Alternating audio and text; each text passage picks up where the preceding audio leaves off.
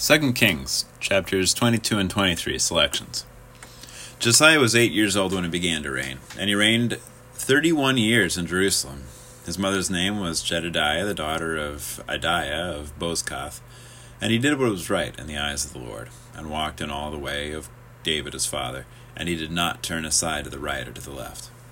And Hilkiah the high priest said to Shaphan the secretary, I have found the book of the law in the house of the Lord. And Hilkiah gave the book to Shaphan, and he read it. And Shaphan the secretary came to the king and reported to the king, Your servants have emptied out the money that was found in the house, and have delivered it into the hands of the workmen who have oversight over the house of the Lord. Then Shaphan the secretary told the king, Hilkiah the priest has given me a book. And Shaphan read it before the king. When the king heard the words of the book of the law, he tore his clothes. And the king commanded Hilkiah the priest, and Ahikam the son of Shaphan, and Achbor the son of Micaiah, and Shaphan the secretary, and Asaiah the king's servant, saying, Go inquire of the Lord for me, and for the people, and for all Judah concerning the words of this book that has been found. For great is the wrath of the Lord that is kindled against us, because our fathers have not obeyed the words of this book, to do according to all that is written concerning us. Then the king sent, and all the elders of Judah and Jerusalem were gathered to him. And the king went up to the house of the Lord, and with all the men of Judah, and all the inhabitants of Jerusalem, and the priests and the prophets, all the people, both small and great. And he read in their hearing all the words of the book of the covenant that had been found in the house of the Lord. And the king stood by the pillar, and made a covenant before the Lord, to walk after the Lord, and to keep his commandments and his testimonies and his statutes with all his heart and all his soul, to perform the words of this covenant that were written in this book. And all the people joined in the covenant. Here ends this reading. So we are now at the end of a sermon series that we've called Rulers. Summed up in a verse from Psalm 146, Put not your trust in princes. We started at the beginning with King Solomon, and saw how, despite Solomon's wisdom, how greatly he turned away from God, how the sins of a leader can affect a whole country, how you shouldn't think yourself smarter than God's law. We talked about the meaning of biblical justice. We talked about the daughters of Zelophehad seeking what was right and doing it in a right way. And last week, we heard about Rehoboam, a bad ruler who would not listen to his people or be a servant of the public. And so this week, we're concluding the series by talking about a good ruler, namely Josiah, the 8-year-old king. And first, a little bit of background. So God's people, the Israelites, were divided when Rehoboam came to the throne. But now, this is 270 years later. The northern kingdom has been conquered by the Assyrians. The people have been scattered from there. Only the southern kingdom, Judah, remains. And a bit before Josiah, there was a good king of Judah named Hezekiah. He was faithful to God, and he led the people well. But his son Manasseh promoted idolatry, culminating in the sacrifice of his own son to a pagan god. The next king, Amon, also worships idols, but only has a brief reign before being assassinated. And then Amon's 8-year-old son, Josiah, becomes king. Now, I don't know what you were like when you were 8 years old, but if I had been king at 8, there would have been a whole lot of Legos and marble runs built, and not a whole lot of effective governing.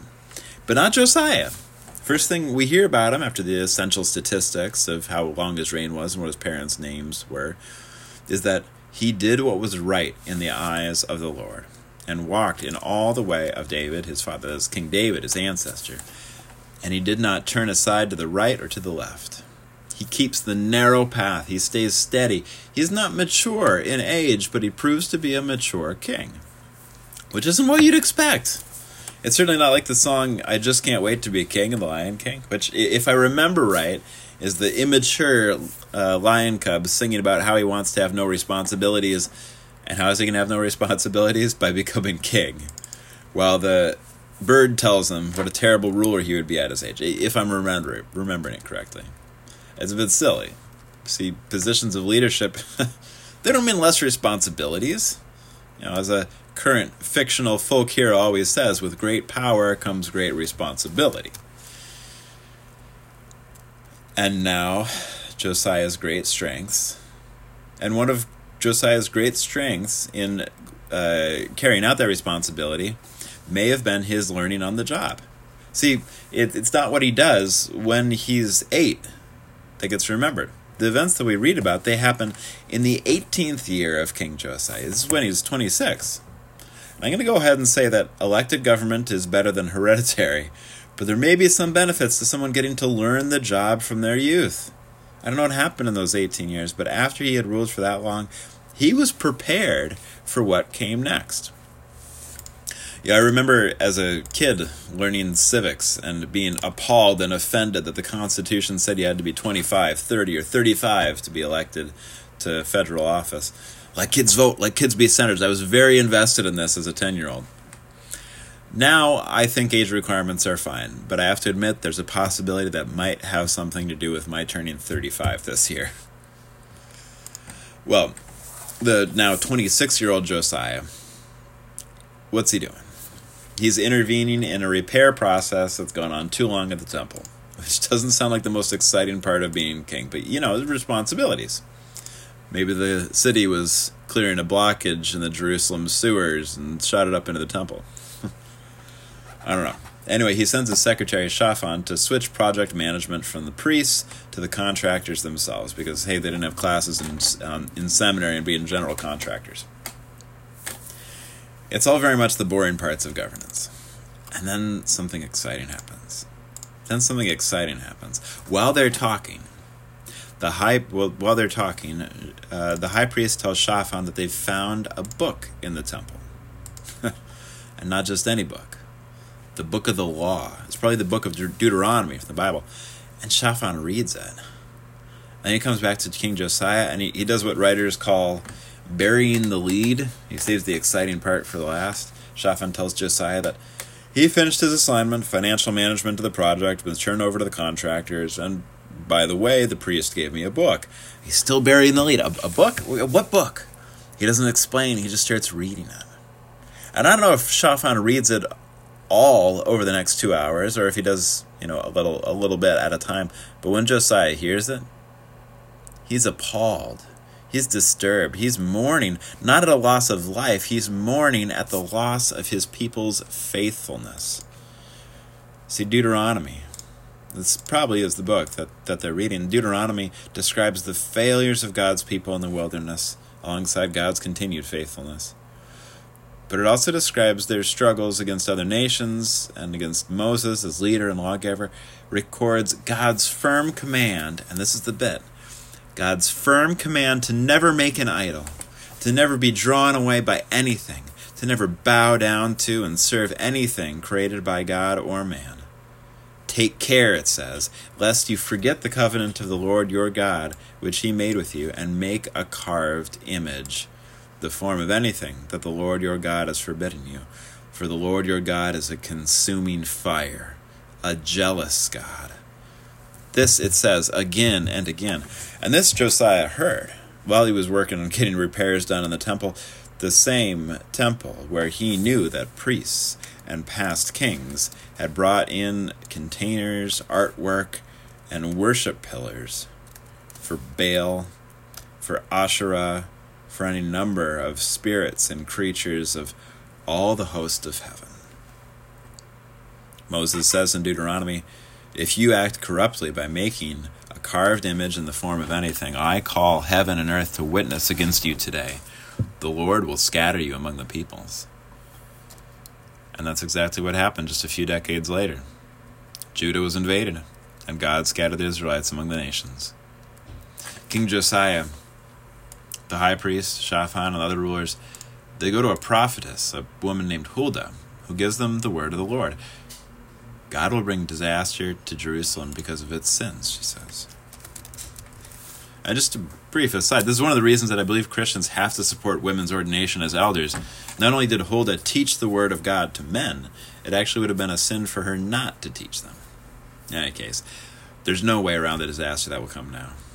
But perhaps Josiah heard the hope in Deuteronomy 2, where it says, from where God will scatter you, you will seek the Lord, and the Lord You will seek the Lord your God, and you will find him. You will return to the Lord your God, for the Lord your God is a merciful God. He will not leave you or destroy you or forget the covenant with your ancestors that he swore to them. And that's just what happens too. God's people repent and seek him, and he brings them out of exile to home. This makes an impact on the young king. He publicly makes a covenant to obey God from now on. He reads God's commands from the Bible to the gathered people. Did you hear that? Both high and low. All the people, all the men of Judah and Jerusalem, they come together for this event. He summons them for this. Josiah makes a covenant, and he determines to reform religious worship among God's people. He had turned over control of the repairs to the contractors, but now he's doing what's often the most difficult thing for a construction project. He's making big changes halfway through. But here, whether it annoys the contractors or not, that turns out to be the absolute best thing he could have done. Because here's what he orders the remodel to do, at the top of the list. Get the Baal and Asherah paraphernalia out of there. Fire the priests who are burning incense in the worship of the sun and moon and the stars at altars in the hills around the city. Instead of burning incense at those poles and idols, he orders the poles and idols themselves to be burned. He orders that the men who are working as prostitutes in the temple can't be there anymore. He breaks down all the pagan altars, desecrates the site where people, like one of his successors as king of Judah, made sacrifices to Moloch by killing their own children. He orders that there will be no more mediums or necromancers or household gods and idols. And last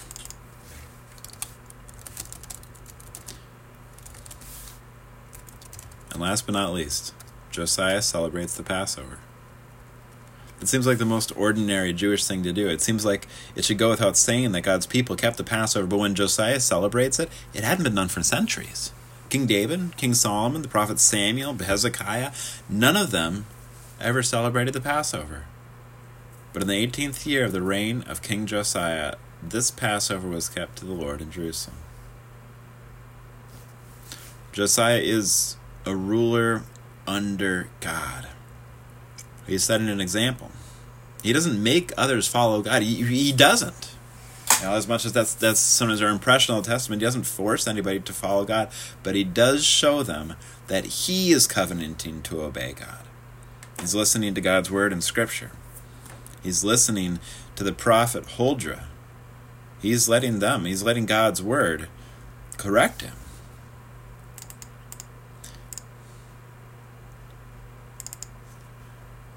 He doesn't have all strength. He becomes king when he's just a boy. And his reign ends years after this when he dies in battle with a powerful Egyptian army. He doesn't have all the strength. He can't do it all on his own. But he shows just the sort of personal, private faithfulness that is the food for public faithfulness. He recognizes, I may be king, but I'm not at the top. I am not separate from God's rule. At the same time, he's humble and takes initiative. Being under God doesn't mean you don't act. It means that you do, that you be an actual leader. He's selfless. He continues to act despite knowing that he won't live to old age. Huldra tells him that. Faithfulness, even knowing that it won't have a reward for himself. It's hopeless. It's not a reason for Christians, nor is it a reason to stop doing good. It shows dignity in the face of losing, which is better than abandoning your duties. Now, today, I would never expect any civil ruler to lead a reformation of the church, and I wouldn't want them to. Don't think that the church can do what the civil government can do, or vice versa. But be obedient to God, whether you're in church or in public office. We need to take Christian values with us wherever we go. Love of neighbor. Unconditional. Nobody has to earn that love from you. All neighbors.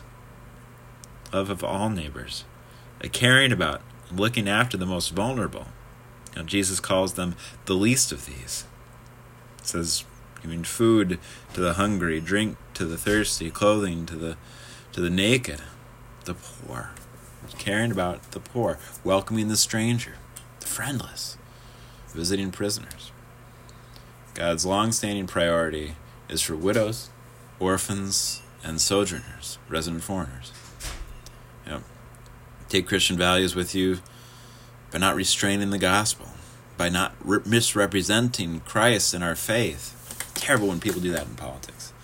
By ensuring that Christians are free to practice our faith, in part by ensuring that others are free to practice their religions. We know the commandment to not steal. We're opposed to exploitation. No one should gain from harming another. We have a commandment to be faithful in marriage. We believe that fidelity in marriage and chastity and singleness are actually good for people. Not just that it's something that God says, but that it's actually good. Not that personal sin should be criminalized, but no reason why I'd say the growing industry of pornography should be legal. And other things besides. We carry our Christian values with us wherever we go. A lot of it comes to this. We believe in the dignity and worth of every single human being. The question is never, does this person deserve to be treated with dignity? The question is never which human lives are valuable. Rather, it's God's image always deserves to be treated with dignity. Protect every human life. Dignity and worth of every single human being. Of all ages, which sounds conservative. Of all ethnicities, which sounds liberal. And see, that's the thing.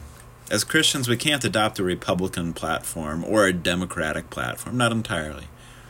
We always have to be outsiders to some degree, because we follow a higher calling, a higher law. It's important to remember that your political views come second. You may be a Democrat, a Republican, a socialist, a libertarian, an anarcho-syndicalist, but you're also a Christian, and you're a Christian first, in all of it. Keep Christian hope. Keep a Christian attitude. Josiah, when he heard a word from God that his people would be invaded, scattered, and then God confirmed it for him, he was told he wouldn't live to see the hope of his people. And for all that, he didn't give in to his fear. He didn't throw up his hands and say it's hopeless. He was faithful. He trusted that God would do what was right, so he could do what was right too. The truth matters. Keep Christian hope.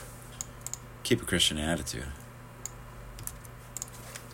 The truth matters, and we can't be taken in by conspiracy theories. And don't ever tell others something bad about the party you don't like unless you're sure it's true. Don't spread false ideas. The truth matters. No idolatry of rulers that you like. God always has to be first in your life. And no hatred of rulers you don't like. Love of enemies. And no fear. No fear. This is not the last word. This is not the end. No matter who is in the governor's mansion, Christ is still on his throne. Your identity, your self-worth, your hope are in Christ, not in the world. So what's the final verdict on Josiah? I still say that if you made me king at 8 years old, I just would have built Legos or a theme park. Which makes me wonder how old the King of Denmark was when Legoland got started. But Josiah does much better. The Bible's final verdict on him is that before him there was no king like him, who turned to the Lord with all his heart, and with all his soul, and with all his might, according to the law of Moses, nor did any like him arise after him. None.